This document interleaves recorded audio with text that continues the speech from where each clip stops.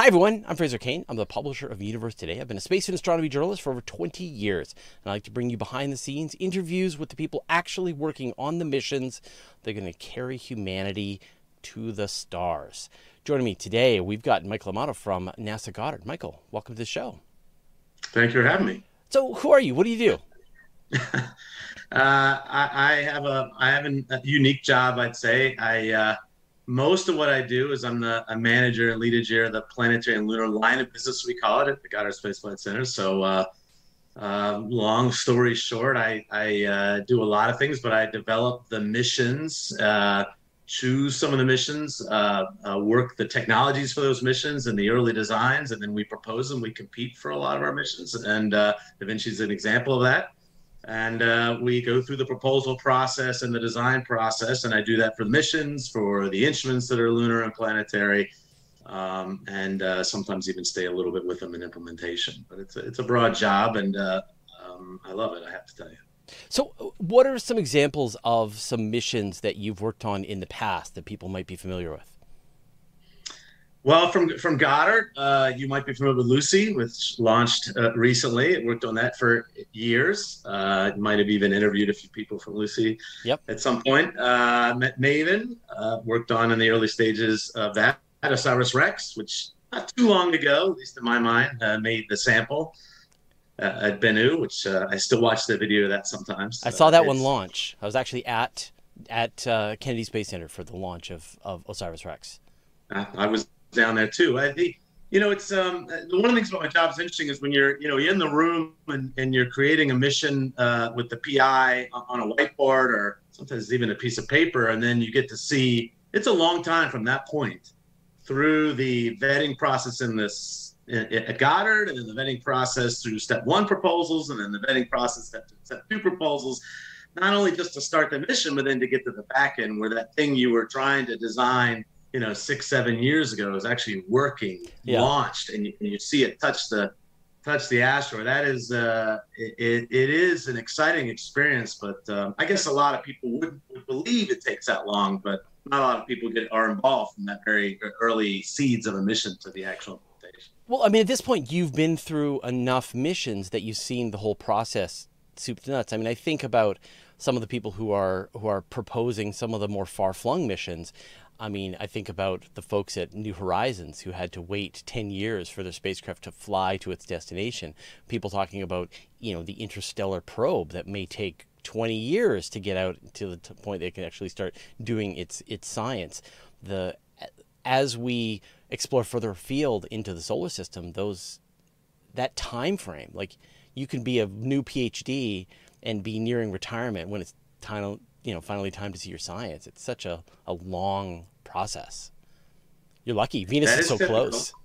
Yeah, that's common. Our job, especially when I start so early on these missions, you have to think about not only the far future, your far future, but also other people who will come behind you and finish a mission or analyze the data. If you don't think long term, I mean, we build these missions, it takes 4 or 5 years, but that's the core hard work of finishing the design and building them and launching it. But if you're designing to a target that's far away, which is typical, we have limited energies and it takes time, and some of those missions like sample return take a long time to get the sample back. You have to really be thinking about the future of our exploration, not just your career. Yeah. Some of these missions don't happen until you're going to be either gone or doing something else, or who knows. So how does this start? Like when we think about, we could rattle off dozens of missions with interesting targets. What is like the very inception of an idea for a space mission? Where does it come from? Well, it could come from a lot of places. I mean, I'll use Da Vinci as an example, since we're talking about it today. Da Vinci's example, you might know this. I think a lot of your viewers would, that especially in planetary and lunar. Now, I do some human exploration work, so it's not totally true. But for the science missions, they are driven.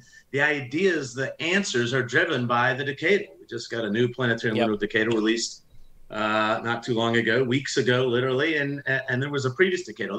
Those questions, which the community works through and then prioritizes, those questions beget ideas. And there's a lot of ways to get at some of those questions. Missions can't answer all the questions, even for a particular target. And based on your area or your organization's skills or the instruments you've worked on or the subsystems you've worked on, and usually we're highly partnered, so it could be a university scientist, we'll have discussions. People you know, people you don't know will talk. And usually we have a large number of missions that could go after even a certain targets like Venus's questions. But in Da Vinci's example, we were actually originally after the New Frontiers proposal, the larger Venus in situ mission, the New Frontiers. And that proposal was a combination of a radar and a probe. And that was our first attempt to design a probe and competed. And I thought we had a unique approach to those science questions. And that mission proposal a long time ago was not selected, became through an iteration of the design, the earliest Da Vinci proposal. But that was really a discussion how to best get at the in situ questions. What kind of hardware, what kind of mission design.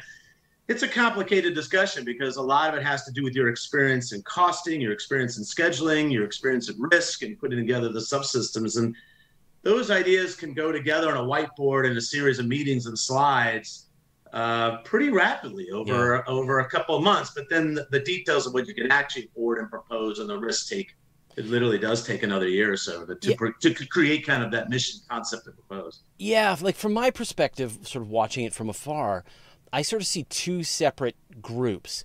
There's the people who, like the scientists, the planetary scientists, that are they're asking the questions, and they're, when you read the press releases and things like, we've discovered this gas, but we wish we knew more. We don't understand this. A lot of the time is like, scientists are often obsessed about the things that they don't know, the questions that they have, and so they've got these questions without an answer that are sitting out there, sort of, I don't know, haunting everybody.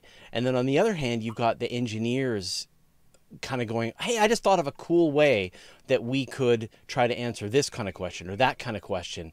And you'll see them give talks at conferences and so on. And I think they obviously are like part of the decadal survey. As the decadal survey starts to plant some flags, you get these two camps starting to cross-pollinate and kind of going, I've got an idea for that. Well, that would answer my question about this. And then it starts to gel into some kind of spacecraft that then is too expensive and has to be cut down into something more reaswe'll you're feeling the story of my life. Well, I would say this. What I try to do in my job is I try to make that a little more integrated. We'll target the science questions and have an idea. And usually these early science questions, those scientists, if we're good at our jobs, are linked to those engineers early on, even before they might have the idea. So what I try to do is not link an engineering solution to a science question, although I do an awful lot of that. I try to make sure we can create the engineering solution actively for that science question and for that scientist. So it's a little more proactive and a little more integrated. And we try to not make those camps, right? We try to make that one team. And some of the large organizations like a Goddard or a JPL or even an APL and some other centers too, have the depth in both science and engineering to integrate those teams. And hopefully if we're doing our jobs right, those engineers know those scientists, even ones from universities for a long time. And people have a feeling for what instruments you're good at, what subsystems you're good at. And I like to not make them camp so much as an integrated group of a community, which talks to each other. I mean, the decadal is driven mostly by scientists, but you're right. There are engineers involved. We run a lot of the studies for the decadal, the pre-studies and the during study here at Goddard, and JPL and APL do a lot of them too. And so even in the decadal process, there's an awful lot of engineering involved in exploring how to solve those questions, because some of the decadal missions go after things you have to have a proof of concept to know where to put those questions in the context of the NASA program, which is part of what the decadal does. Yeah. Camps, I guess it feels to me like I can see people floating ideas in both directions, and it's more like they cross-pollinate, that I see the engineering ideas that might work. I mean, I think of things like a star shade, like this idea of a star shade, which has been proposed now for probably 20 years or so, is starting to pop up for ground-based observatories and space-based observatories, and in small versions and in large versions. And there's this kind of engineering going on that's looking to try and maximize the chances of it being able to answer science questions. And it's interesting to see both the questions and the ideas to solve them are getting refined, and eventually they can sort of come together into metal and silicon and actually and propellant. So let's talk about Da Vinci then. What is the, you mentioned previously the Venus in situ probe. So what was the original idea for the larger version? Well, the larger version, the new continuous version, was trying to combine, the radar maps. Venus it's covered in clouds; you can't see through it. Radar is the only way, really. If there are some windows in the near IR, but one of the few ways to get really good maps of the surface. And that concept early on was trying to combine that surface mapping, the surface altimetry, that what you can do with a radar, with that in situ confirmation, that real confirmation of what is in the atmosphere. Together, that made a complementary and quite capable mission. I mean, and in fact, now we essentially have a flavor of that bigger mission, because both Da Vinci and Veritas were selected as separate missions. So, it's weird how things come around, but we will essentially, Da Vinci will be the second launch, Veritas the first. But in a roundabout way, we have that earlier mission now with two great missions going to Venus right after each other. And so we have that combination of data we can leverage. And I'm sure that comes up a lot where you're like, we can't do this. Oh, well, here's an idea. And what do you know? It's also better and also fits within the new mission parameter. I kind of wish we'd thought of this first, but it's the constraints that help us further and sort of clarify our thinking, which happens to me all the time. Yeah, constraints and competition will drive really good decisions. And sometimes, you can't predict how these things work out, how the mission's selected, nor can you predict what you might have to change in the design even after you're selected. But sometimes I think, as time goes on, you end up with really good and sensible solutions. And this combination of missions, I have to tell you, is going to be very powerful. And we're going to hear a lot about Venus in the next 10 years, largely due to these two missions. And the combination of the two is going to give us some results that I don't think people have seen before. All right, well, let's talk about the mission. So what's the, break them down however you want. What are we looking at? All right, well, I'll just, describe Da Vinci at a top level. I think everybody, based on the discussion of the past 5 minutes, has a flavor for, or a sense for what it is. It is a Venus mission. We combine an in situ analytical probe with some sensors on the spacecraft, and we're trying to get after, we're using what we think are the right instruments to get after the highest priority measurements in situ. I mean, but broadly, we're after, the origins of Venus, whether it had oceans, the boundaries of habitability, what's the history of the atmosphere? And those are the big questions. And there's really 3 flavors of those questions. There's atmospheric and origin of the evolution. How did the atmosphere evolve? Can we back out its history? How is it different than Earth? Why is it different than Earth? How does it compare to other analogs, either exoplanet analogs, how does it compare to Earth and Mars as a combination? What are the surface properties? Was there an ocean? What did the tessera look like, which is where our probe's going down? How do they compare with other highlands? There's a lot of questions that even just the probe goes after, and that was kind of the guiding principle when Jim Garvin, our PI, and a group of people, we got together and made these missions. The probe mission is a result of those goals, and I think the combination of the probe itself, which is the core of the mission, and the 2 sensors on the spacecraft make for a pretty powerful mission.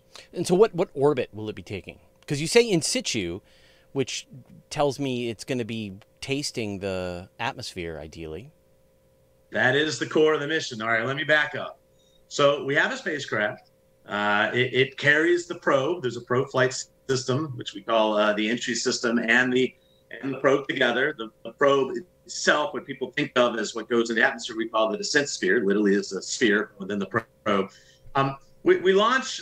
So I'll walk through the scenario, and you kind of get what we're doing. We're not in an orbit around Venus, and what we're doing is flyby. So we launch in, I think now, with a second launch. So we're in June 2029, and we do our first gravity assist in January 2030.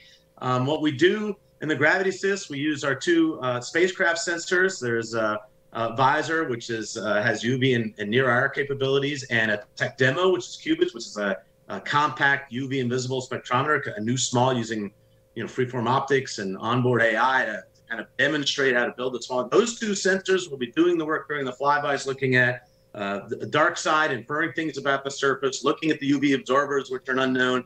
We'll do that in both flybys, doing some pre-work for tessera in general. And then on the third flyby, the second flyby is November of 2030 right now. And then the third flyby is 24 months after launch, 2031. And that third flyby is when we drop off the probe. And the probe will enter about 24 or 48 hours after release. It encounters the atmosphere at about 145 kilometers, and then it does a 1 hour descent we could talk about in more detail. So there's two flight systems, the spacecraft and the probe system itself. And we actually, right, the second at least, are not in orbit, that baseline. We do have the capability to go in orbit, but that's going to be a pet quarter whether we do that. But we do a lot of our spacecraft science from multiple flybys, and then the last flyby, we drop off the probe. Okay, so you're doing these flybys, and I'm assuming a bit of a gravitational assist while you're at it as well. So after that flyby where you drop off the probe, what happens to the spacecraft? Is it going to come back for another flyby, or is it done? It can. There's a lot of options in the spacecraft. At the point after the the probe release and we get the data back, the primary mission is done. So there's a lot of options for the extended mission. You're probably familiar, and your viewers are. You probably hear about these extended mission proposals. That any mission, including Da Vinci, has to go through a proposal to extend this mission after the prime. And there's a lot of science that can be done with Da Vinci after with future flybys and other options. And we'll have options we propose to NASA probably even before then, and they're aware of them. But right now, our primary mission is done. But yes, there's stuff that could be done with Da Vinci after that last. And so theoretically, it could go off to some other target, do a flyby of I don't know, Mercury or search for Venusian Trojans or whatever. The point being that all of its science is going to be done during the flyby, kind of similar to, say, New Horizons or Voyager, when the Voyagers went past Uranus and Neptune, that the science is done then. Yeah, like I said, we have an option to go into orbit, which NASA has an exercise, and we can do that. But right now, we're doing the flybys. The benefit we have is we have multiple flybys, so we have to come back. Yeah. Getting to Mercury would be a tough one. The spacecraft designed primarily for the core mission. Most of your viewers, and I know that Discovery is a cost cap proposal. So we really do customize the design for the cost. So we're not really over designed for the mission. So within the capabilities, our limit is to what it could do after the primary mission. All right. So I'm not going to put words in your mouth. But if I understand this correctly, you've got a primary mission. You can do a couple of flybys. The spacecraft should theoretically be in perfect shape, of course, because of the way you've engineered it. And it can then go on to do other things, such as do another flyby of Venus and perhaps even, I don't know, use aerobraking or something to maybe insert itself into some kind of final orbit. Who can say what the future holds? But we know what has been defined for the Da Vinci probe. Is that? Yep. And that's the core mission. Understood. The core mission, right? And we look at missions like consider, say, the I don't know, Spirit and Opportunity, right? They had a 3-month core mission, 6-month core mission. I forget, was it 3 months, 6 months? Anyway, yeah, and ended up working for 10 years. So the future, who knows what could happen?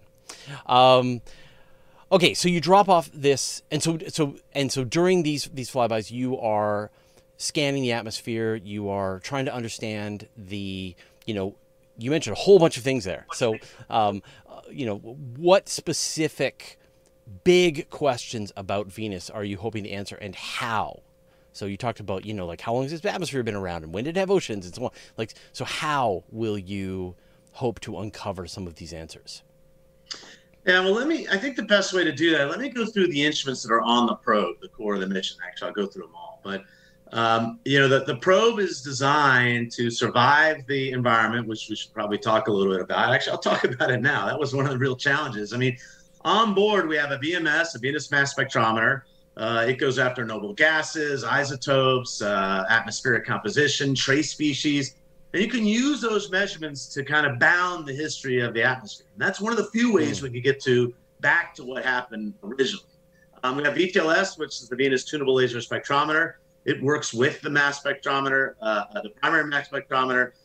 It's capable, it literally uses laser spectroscopy to go after water, oxygen, D to H ratio, sulfur species, potentially phosphine-related species. And it's really after some of the past history and current habitability. So those are the primary two instruments. We also have VASI on board, which is the Venus atmospheric structure investigation. As we go down, we're measuring temperature, we're measuring winds, we're measuring accelerations. And we also have Vindy, which is an exciting part of the probe. That is the descent imager. Once we're below the sulfuric acid clouds, we are going to be taking images of the tessera we're going to be coming down on top of. And that'll be more images that I think that have ever been taken of the Venus surface. That combination of instruments really is the right set of instruments to answer the science goals I threw out at you earlier. I mean, it's hard to do some of that stuff, but we have a very good science team. That science team is very experienced in not only the models of Venus, but using this data to back out that stuff. And there's very few ways, except for being in situ, to really go after the history of a planet. And there's a lot of questions to answer. One of the challenges of getting those instruments to the surface, though, we can't, do those snips all the way down. And we are literally ingesting the atmosphere from, right after entry all the way to the surface. And it's a tough thing to design that probe. That probe has to survive. Near the surface, it's 90 atmospheres. It's Yeah. it's 800 plus degrees Fahrenheit, 400 something Celsius. It's supercritical CO2. You're to get there, you're flying through sulfuric acid droplet clouds. This is not a normal engineering design situation. So we have a titanium probe with specialized seals and a specialized window, and a lot of what we've all done over the past many years is try to make sure we've refined that design. So the point of that probe is to make sure we can make those measurements all the way down to the surface, and that probe is a unique thing. And those instruments are designed to adjust that sample and turn it into the right sample for the instruments. But that core data, which is sent up via a really kind of a unique adaptive rate comm system, which uses an S-band to kind of optimizes based on the return through the atmosphere. We'll get a lot of data back. We'll get some prioritized data back. We are really focused on getting that core data back from that probe. And all of those instruments provide really core science questions. And this team, our science team, is very prepared and anxious to get that data back, because that's going to provide years, decades, maybe even, of atmospheric data. And if we can back out the habitability, kind of try to answer that question, whether we're oceans, well, if there were, how did they go away? How do we get in that runaway greenhouse? I mean, how does that compare to other maybe exoplanets? We're bounding a lot of questions we don't have answers to. It's been, by the time we launch, it'll be 50 years since the U.S. has sent an in situ mission to Venus. That's really kind of impressive. It's our closest neighbor, and impressive might be one word. It's frustrating to some of us who are pursuing the missions. But that's a lot of progress in instruments. That's a lot of progress in engineering. That's a lot of unknowns and unanswered questions, which is why Venus was so prominent in the last decadal and this decadal. So, that's the engineering behind it, and those are the primary instruments. And you'll find this in a lot of missions. You combine measurements to go after a combination of questions, to put them together to get after a core set of science goals. And those are kind of, that atmospheric evolution, the composition, surface acceleration, the history of Venus, and then the surface properties, surface chemistry, what's going on in the atmosphere right now, kind of giving us evidence of what's gone on in the past. So how long will the spacecraft survive? I mean, I think about the poor Venera probes that the Soviets designed, and they literally just kept throwing spacecraft, figuring out how long it took them to die, made them tougher, tried again until they finally got something down to the surface. You, I guess, have the advantage of all of the data of their poor dead spacecraft to understand what kind of environment.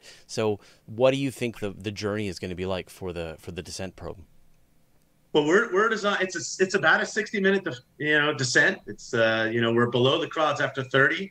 We drop our parachute and that lower atmosphere is not only is the hardest thing in engineering to design to, as you pointed out. We have some knowledge from other sensors, which we're certainly using to our advantage.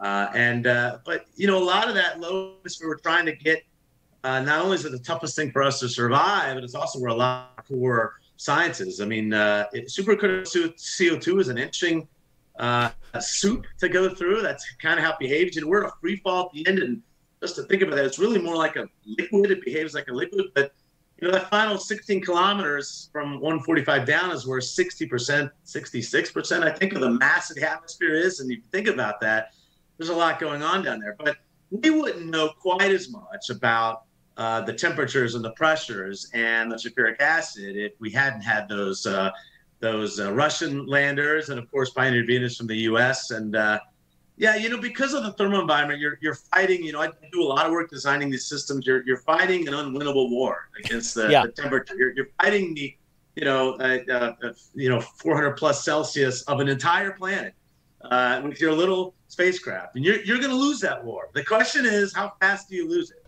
And so we're designed to survive the pressure, but the heat really is what will destroy us. It's 60 minutes. We're designed to survive another 17. If we land and survive, we're not designed to do that, and we don't have to requirements. But that's our margin. We'll continue to get data up. But kind of on that theme of that core mission and discovery, we are designed only for that core mission. We'll do the 60 minutes. We get all of our level 1 requirements and all that data back up before we land. Right. And everything else after that will be. So I imagine our maximum survival time will be in that kind of 70 to 75 minutes. And then we'll just get too hot, even though we have some extended temperature capability. It gets hot really fast, and there's no fighting that war. And it's just too hot for electronics to work, too hot for us to send data back, too hot for the camera to work. So even once you reach the surface, I mean, you're estimating like 17 minutes of survival, but you probably won't be able to get the data back out of the atmosphere because of the heat. No, the 17 minutes is how long we stay under temperature to do it. So we should be able to get that data back. Think about the surface survival, and I don't know how likely it is, but we're going to hit pretty hard, although we don't hit very hard. I think our touchdown speed will be about 12, 13 meters per second. That's like a low speed car crash. Yeah. We could survive, but we are designed thermally to be low enough temperature to theoretically get all that data back and have the instruments survive for another 17 minutes past that. Right. I don't know what the odds will do, but that'll be bonus size. Yeah. We get everything I described to you before we touch down. In fact, we change modes late to make sure we get the right kind of data back, and especially and near surface, we're looking after surface atmosphere interaction. Those temperatures, weird chemistry goes on. So we get all that done. That 17 minutes would be, I have to tell you, if we get that 17 minutes, that would be a real impressive feat, because that'll be a survivability on the surface. Now, our camera points down. In fact, it's one of the weak parts of the probe, so that window at the bottom will have to survive that impact. But that would be real fun. We will get that data back until we get too hot. Assuming we don't roll and are pointed away from the spacecraft, we should get a lot of that data back. Well, that's what I imagine. I'm just sort of like, if you do get that signal back, then you'll see the thing sort of float down, hit the surface, and then roll around on whatever the terrain is. And then maybe, if you're lucky, people will be able to sort of stabilize the image and try to sort of get a better sense of what it is that it saw. Like with that, I mean, I'm sort of envisioning, right, that it starts out with a parachute, goes down to a certain point, and then I guess this parachute just vaporizes, and then it falls. How different are those environments for the probe to have to deal with? Yeah, it's different. I mean, we have our atmospheric interface at about 145. We have a pilot chute that comes out and it literally pulls the probe out of its entry system. It's a carbon-carbon entry system, which is how we survive that entry. And the pilot chute kind of pulls us out of that. And then the main chute deploys, and we're on the main chute. I think from about 70, I have to recheck that, but 70 kilometers, so maybe 60 through about 40, right through the clouds. Basically, the clouds are sulfuric acid. It's not as hot up there. There's been discussion, a lot of interest about how habitable is a cloud. It's not as hot. It's not as high pressure. What is the chemistry going on there? Could that be habitable, some weird life form? But we're under the parachute for that, and right as we come through the clouds, a little after that, we drop the main parachute. That is a tough environment to be through. It doesn't have to last very long in that condition. In fact, we're doing tests, some parachute material tests right now. And then we free fall. We're spin stabilized. We have spin vanes. We spin slowly. We should be relatively stable on the way down. The VASI measuring the temperature and the loads and the winds, and we're taking those measurements all the way right down to the bottom. But from below the clouds down, from about 40 down, we are literally in a free fall for what becomes a little bit of a soup, an atmospheric soup. So we're not. That's why we're landing or hitting. Now we're landing. The question is only how fast. Yeah. So you're litho braking. That's right. And but it is a thick, weirdly behaving atmosphere, mostly CO2, and so there is a lot of drag, and we have a drag plate, and we won't hit as fast as people would think from a free fall, because that atmosphere is so thick, and that's one of the reasons we're going. I mean, how do you understand how that atmosphere works? The chemistry, the constituents. We don't have a lot of data to confirm what's going on in the atmosphere, and just the features of the atmosphere that cause you to go down slow. If you just think of engineering and you're thinking about how you slow down, we don't even know a lot about the atmosphere, enough about the atmosphere to be totally sure how much we slow down or what the interactions are going to be. And we're going to get all those answers. We're going to be sniffing that atmosphere, taking those pictures, doing those atmospheric measurements and the load measurements and wind measurements all the way down. We're going to go off, but just our entry and drop itself will tell us a lot about how the atmosphere interacts. And these are going to be unknowns or things that aren't known well that we're going to have out of it. Just even thinking about how slow you go down and the environment we're going to learn about. When we get it, we're going to know where we were every minute, every second, and even that descent profile gives us science. It is interesting to think, like Mars, it's so difficult to land on Mars. Mars eats spacecraft, and NASA is trying to figure out ways to try and scale up, even to do, like, say, a 3-ton payload to Mars, and that's like at the very limit of what is possible with an unpowered landing. And yet with Venus, you literally just drop things into the atmosphere and they land at a reasonable speed. The downside is the horrible hellscape that they will arrive at that is going to try and tear your probe. It sure makes Earth feel like a great place. Like, when you think about that, it's just kind of amazing how great Earth is. And the way I describe Venus to people, and you've probably heard other people say this, I'm deeply involved in some of the engineering solutions for Venus surface, but it's not a place for even the best engineers to design something to survive. It's not a great place to be. It's not a great place to design, even our probe. It's very, there are future Venus missions I think will try to land. There will be future missions that'll try to land and survive and take a sample in. I'm even working on those missions now. And those things have to survive longer than an hour. And we know how to do that a little bit, but not much, 6 hours. And just the sulfuric acid going through it, the weird chemical behavior of not just the supercritical CO2, but other things. But again, it's the pressure and temperature that really kill you in the end. It's a fight you can't win. And it's not a great place to run instruments. It's not a great place to take samples. But the fact that it isn't, and the planet is so similar to Earth, and yet looks like that near the surface. I mean, think about that. We're the same size. We're in the same vicinity of the solar system, and yet that planet looks completely different than Earth. I mean, it couldn't be more different. It's one of the most, as a matter of fact, it's one of the most extreme conditions in the entire solar system. Yet it's right next door. How? Yeah. Why? Yeah. What is going on there? That is why you do a mission like Da Vinci, and we'll do the best we can to design that thing to survive as long as we can. But there will be following missions. Da Vinci will be a precursor to those following missions, and those following missions that we I work on some of those technologies now. We'll work on that next set, but we'll know an awful lot more after Da Vinci to be able to design those things, and we'll know an awful lot more about its atmosphere and the history of Venus to be able to design that next mission once Da Vinci gives us our data. I mean, it would be wonderful to find the smoking gun and go, oh, right, that's why Venus is so terrible. But the evidence seems to be leading towards it wasn't always so terrible, possibly even fairly recently, and the things that happened to Venus could have happened to Earth too if we'd had a bad string of volcanoes or a really bad asteroid impact or something. And so I'm sure the goal here is there's got to be some set of conditions that happened either in the chemistry of the mantle or something that stopped it from being able to have plate tectonics or something. And yet, as you say, it really is our twin in so many ways, and that could have been us. Yeah, the reason we send this probe in situ, the reason you have to be in the atmosphere is so you can bound the answers. And probably a lot of your viewers know, scientists work in models. What could the answers be? And these models infer certain histories of the atmosphere and certain things like how much volcanism was. Did that play a major role?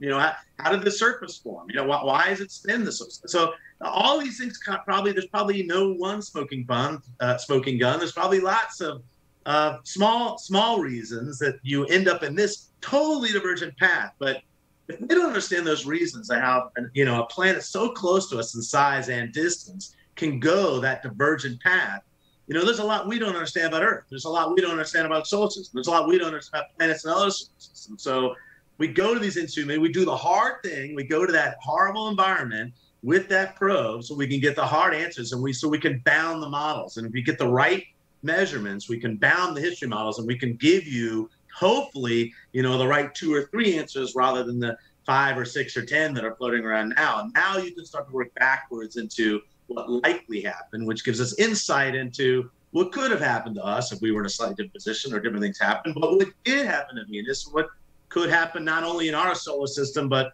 it's probably happening in other solar systems all the time with planets of our size this close to a sun of our size, or at least in this kind of habitable zone. So you can't do any of that work or a lot of that work without actually going in the atmosphere. And that's really the core of Da Vinci, is getting those measurements in that orbital environment.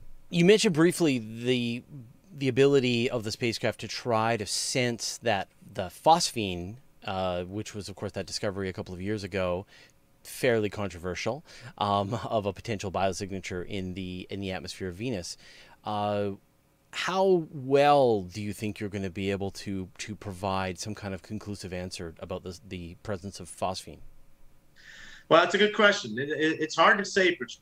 We'll be able to measure some phosphine-bearing elements. I mean, and in combination with some of the other things you measure about the processes going in the atmosphere, hopefully we'll be able to back out a lot of information that'll give us some information about what is going on there with phosphine and that process that processes that could create it and whether it exists. I mean, usually, how it works in science, there's a lot of indirect measurements that have to kind of inform you of the answers. And it is an interesting potential result. And we think that Da Vinci will help inform some of that discussion going on around phosphine and how it could be there and whether it is there in the form that it appeared to have been.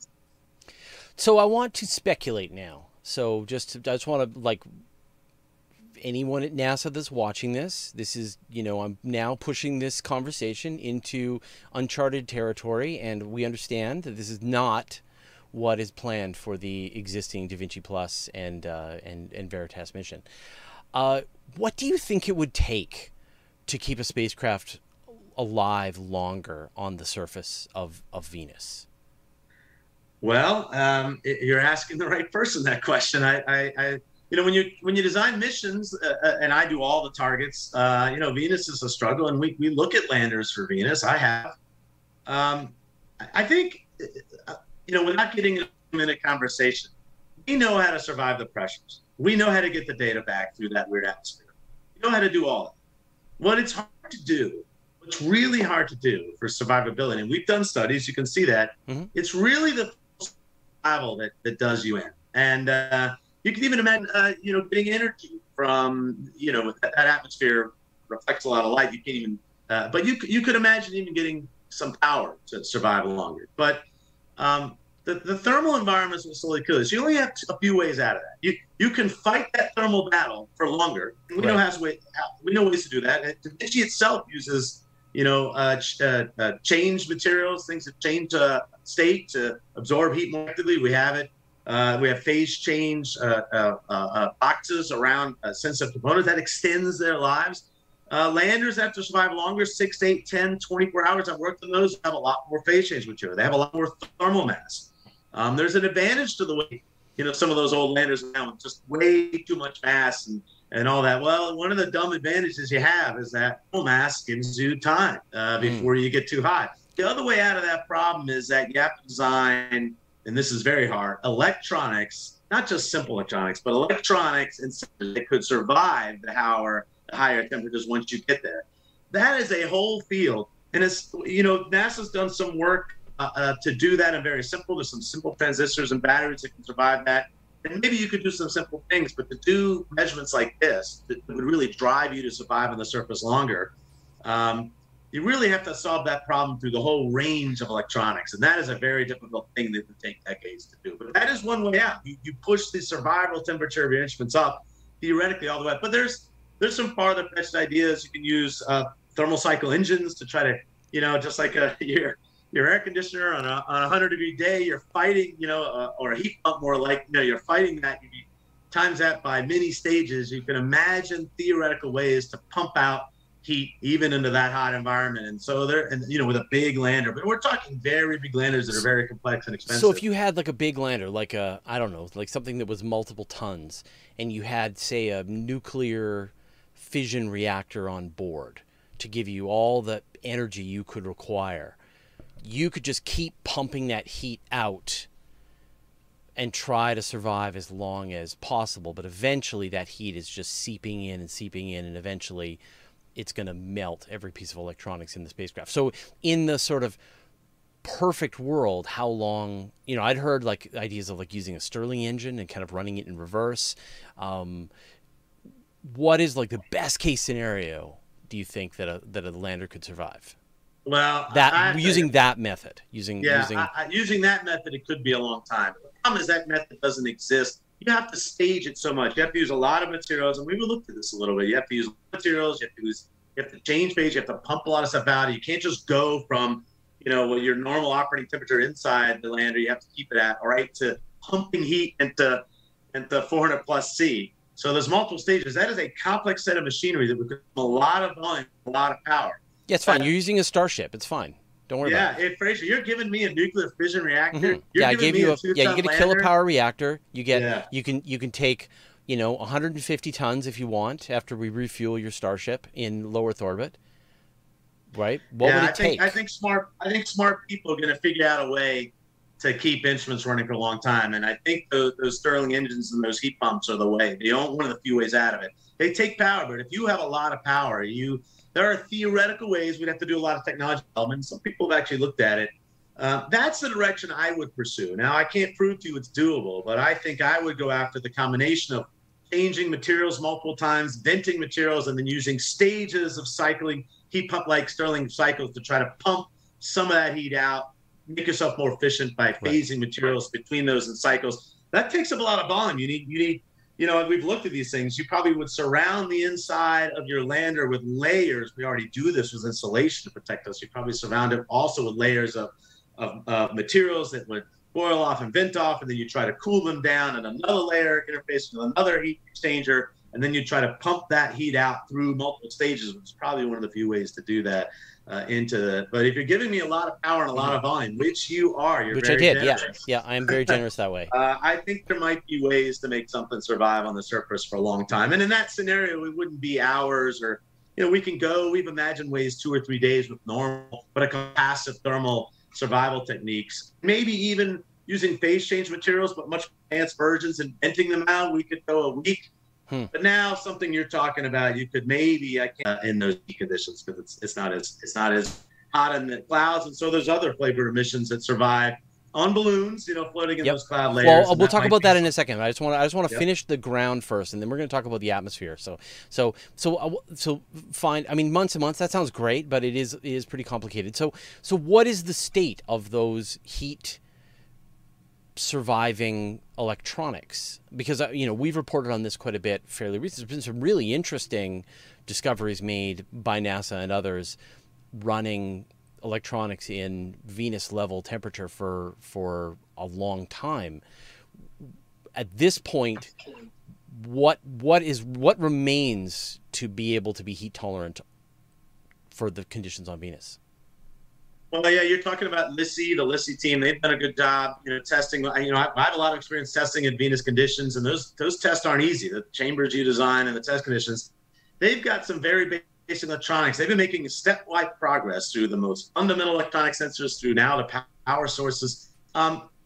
You could imagine doing, and in fact they have, imagined doing simple things like temperature for a long period of time, transmitting simple data for a long period of time. I mean, 6 months, because you can really operate, having power for that amount of time.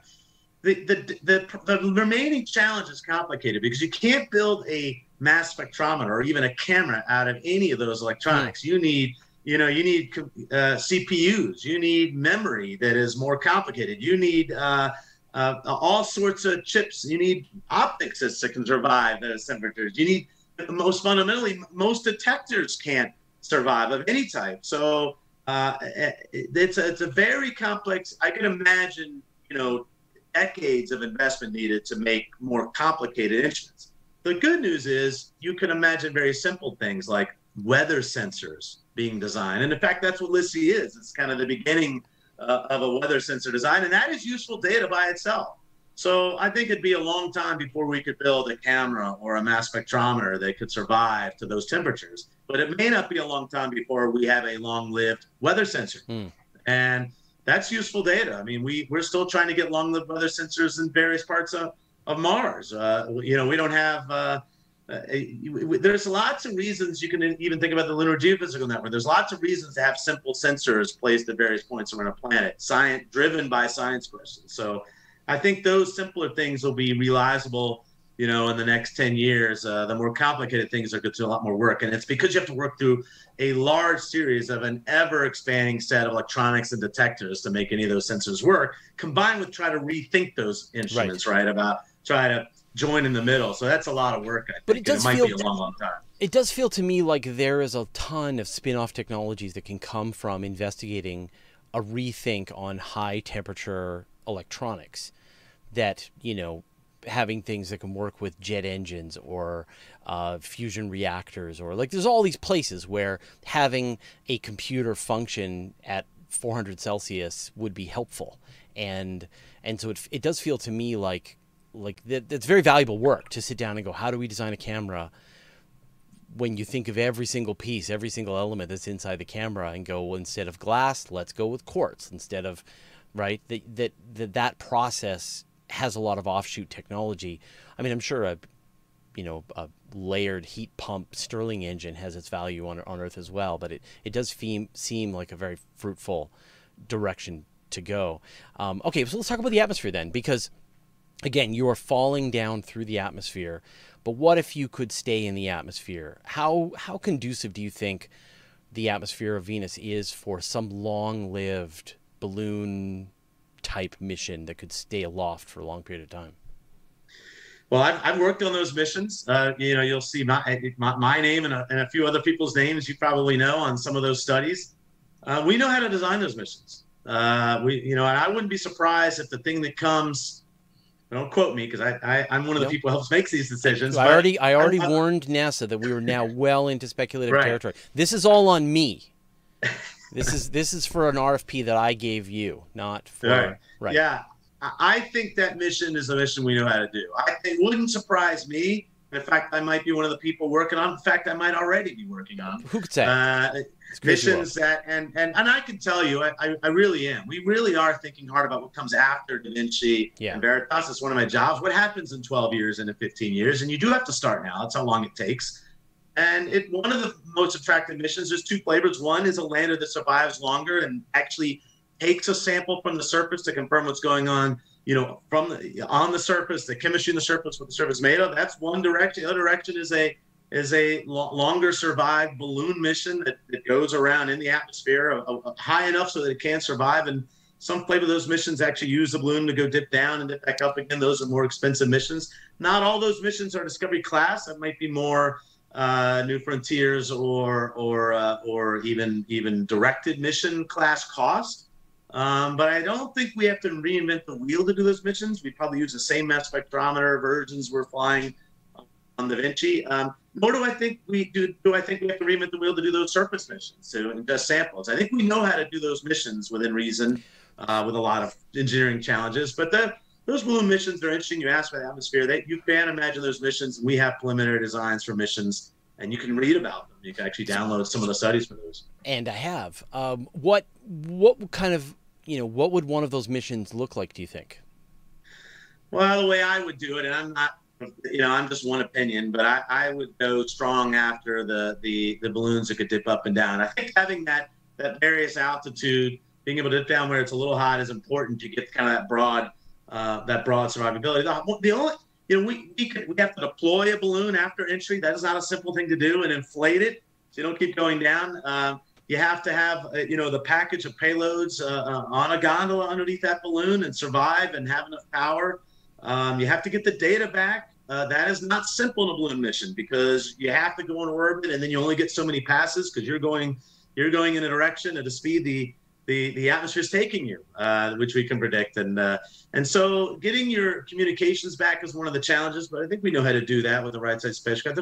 That's what makes these missions a little bigger than normal, bigger than expect. But if you have the right set of sensors and you have a balloon that's dipping up and down and sensing what's going on in the upper clouds, the lower clouds, the upper atmosphere, you're getting a lot of good data over a long period of time. That makes it different. Da Vinci's is going to go sense those things straight through, but you get a dimension in those long-lived missions. It's probably one of the few things we won't answer with Da Vinci because we go too fast. So, yeah. And that's useful stuff, because if you really after habitability, you can imagine that data being useful too. And you get a lot of answers about local chemistry, and you can theoretically in the gondola, we can answer some questions we don't answer with Da Vinci. So I wouldn't be surprised if 12, 15 years from now, we're talking about surface landers that are a little longer lived, that are actually trying to dig a sample up and ingest it and analyze it, or balloon missions that are spending longer time, 6 months, 7 months, 8 months in the atmosphere, going up and down so it can, cool off and heat up again, and getting into that habitability, I would call it, in that upper atmosphere.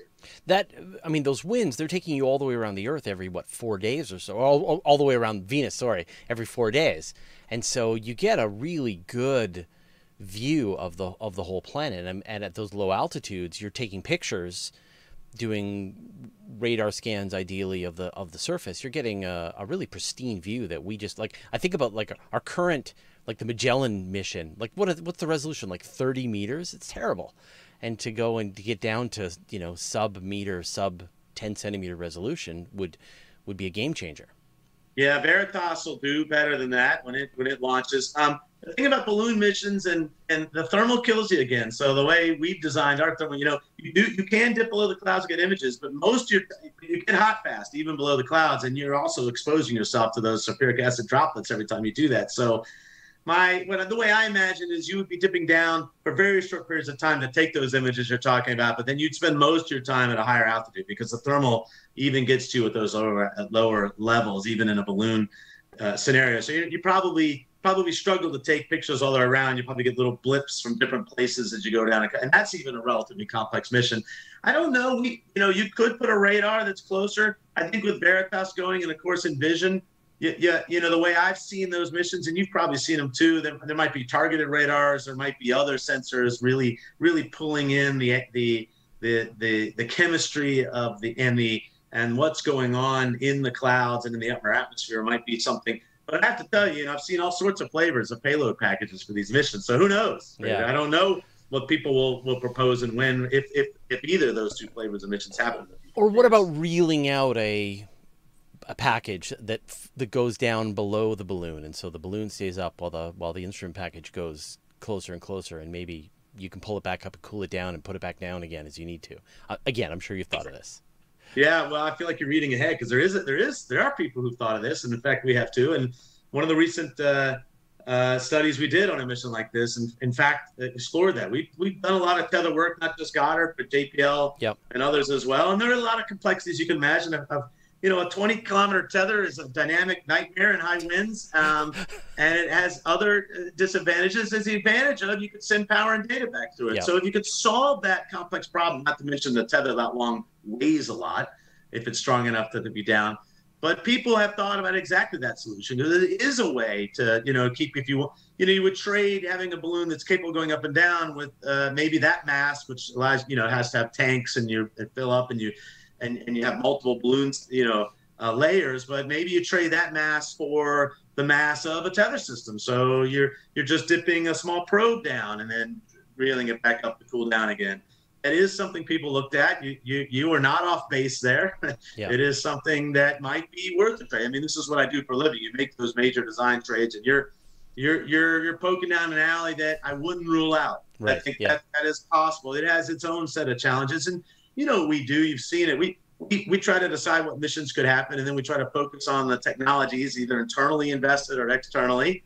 And we try to work on those, and that would be something you'd have to work on before you ever bid it, because you'd have to show NASA that you know how to build that system and you're reasonably close to understanding it can survive. And I'm not sure we're there yet, but it is one of the 2 or 3 solutions to the problem we just talked about, getting getting below the clouds in a balloon system that's being looked at and looked at more than once. So maybe we'll see Yeah. that someday. I hope we see all of this, by the way, someday. Of course, of course. So what's a place in the solar system that you think is underexplored and you think there's some interesting engineering solutions that could get us there, and it's not Venus?